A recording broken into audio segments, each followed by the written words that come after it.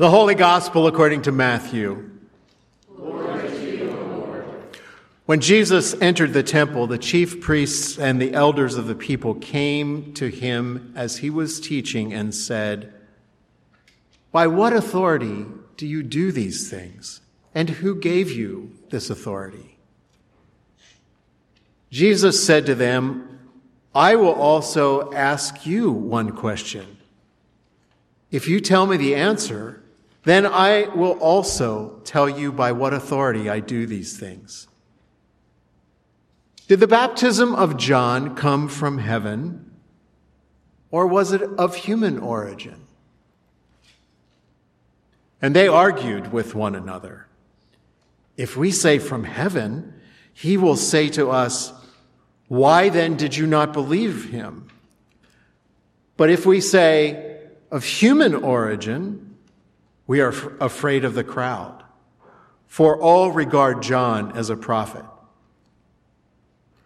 So they answered Jesus, "We do not know." And he said to them, "Neither will I tell you by what authority I am doing these things." What do you think? A man had 2 sons.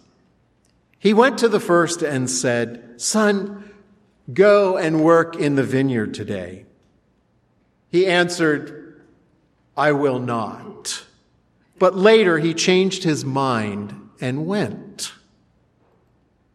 The father went to the second and said the same. And he answered, "I go, sir." But he did not go. Which of the 2 did the will of his father? They said, "The first." Jesus said to them, "Truly I tell you, the tax collectors and the prostitutes are going into the kingdom of God ahead of you. For John came to you in the way of righteousness, and you did not believe him. But the tax collectors and the prostitutes believed him. And even after you saw it, you did not change your minds and believe him." The Gospel of the Lord. Praise to you, O Christ.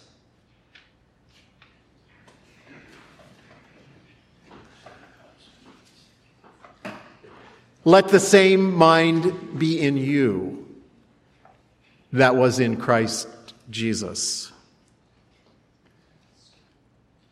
The problem is the mind of Jesus, a mind of humility, of selfless compassion, of looking first to the interest of others. That sort of mind is just not a good fit in our culture. And the challenges that the world sets before us. It's a lovely bit of scripture. It's something that has a familiar ring to us. We can even hum a hymn or two that carries the same message. But when it comes to putting that lifestyle into practice, well, that just doesn't strike us as doable. It's not practical.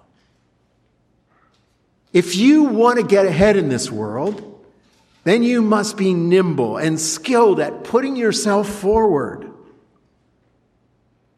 Whether it's getting into college or getting a tea time at the country club, don't expect success if you're not putting yourself out there.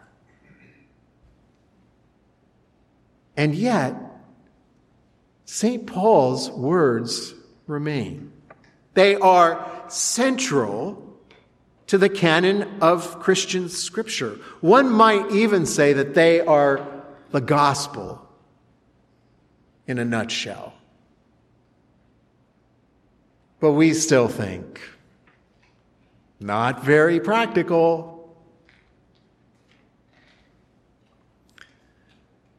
The details of how Michael got there are not important, but soon after college, my friend found himself working for a law firm in the Deep South. He was assigned to Gordon, who was on death row, and the goal was to get his sentence commuted from death to life in prison without parole.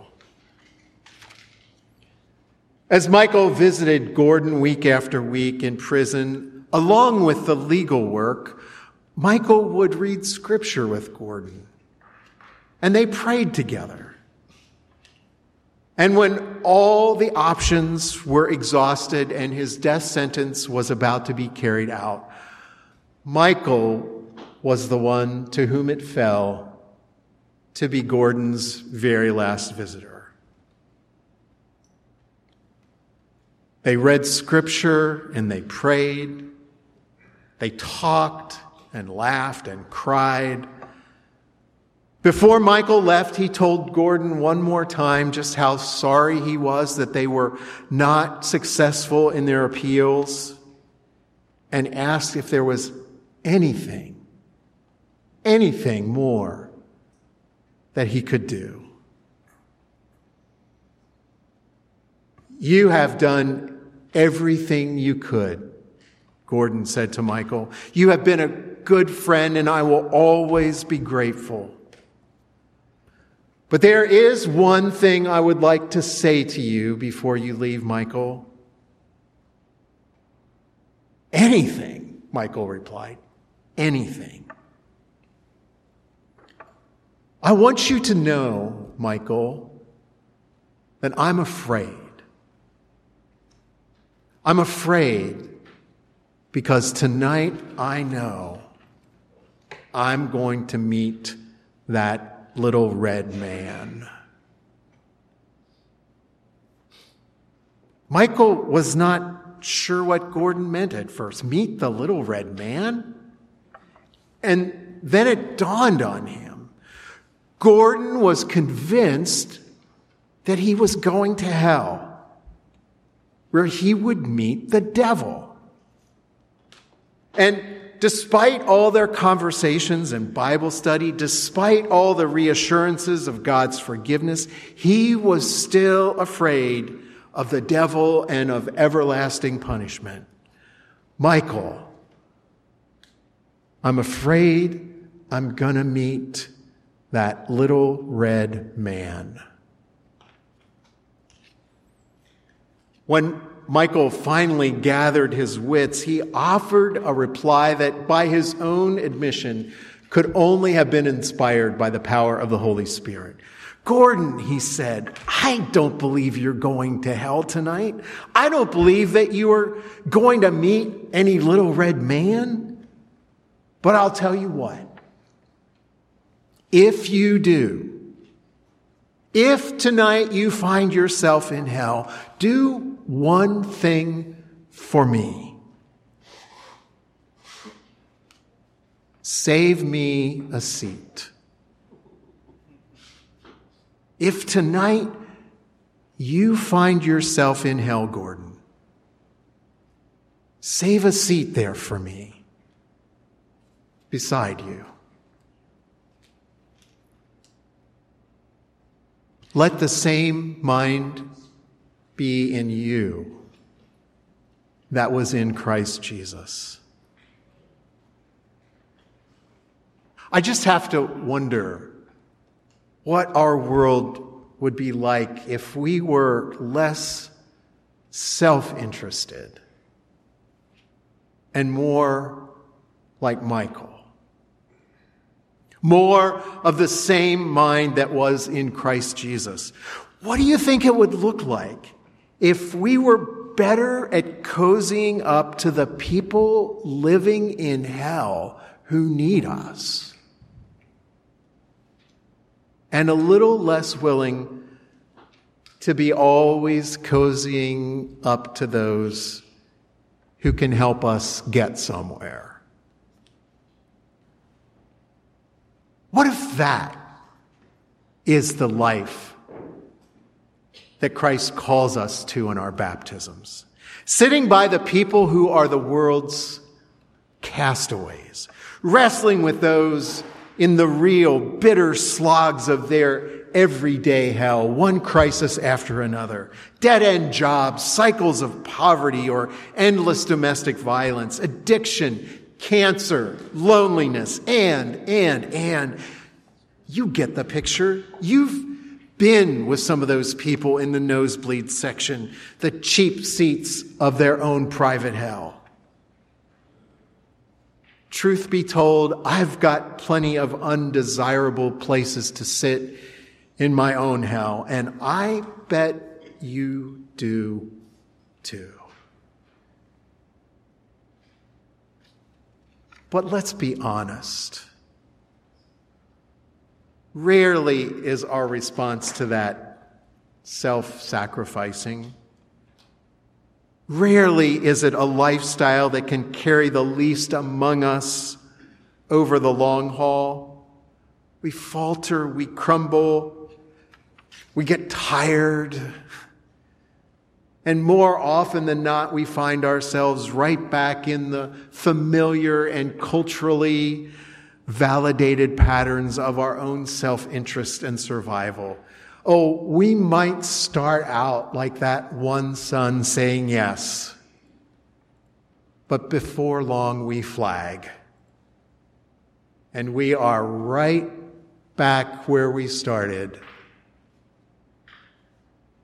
captive to sin and unable to free ourselves.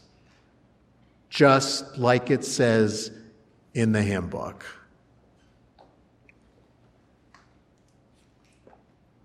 The way of God is not to avoid that wrestling or questions or to bury them in shame. The way of Jesus is the way of the cross, not to sidestep all the hell that is to be had, but to meet it head on and to bleed it dry.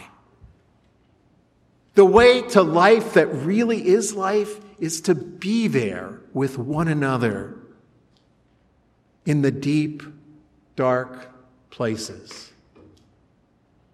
Let the same mind be in you that was in Christ Jesus.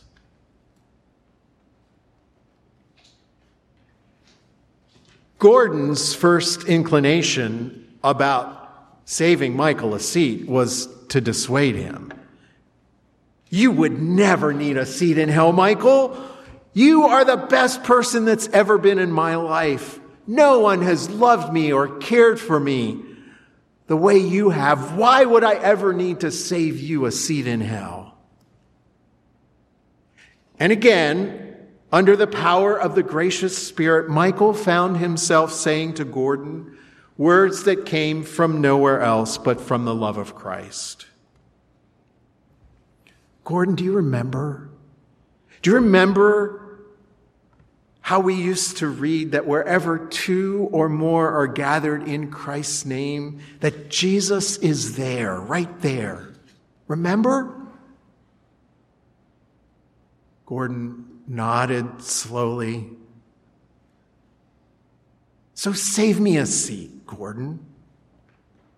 And then the two of us together will know that Christ is with us. Where two or three are gathered in my name. And I promise you, Gordon, I promise, Jesus will take us from that place of death.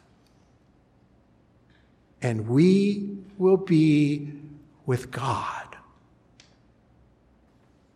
forever.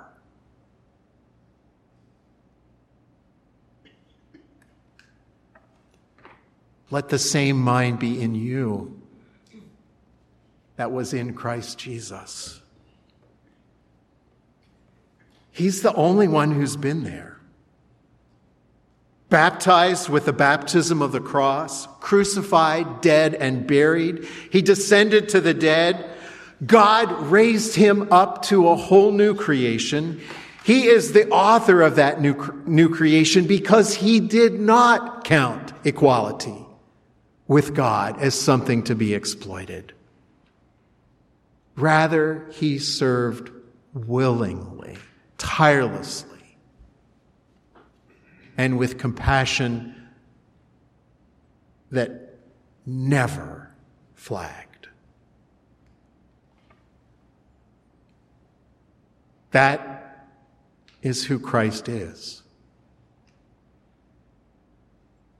And that is who we are called to be in our baptisms into Christ, marked with that very cross, imbued with the mind of Christ, dripping in the birth waters of the new creation. We are God's people. And the world's wounded are waiting for us to sit beside them in hell and wrestle with them, to whisper in their ears the promise that where 2 or 3 are gathered in Christ's name, there God is with us, for us.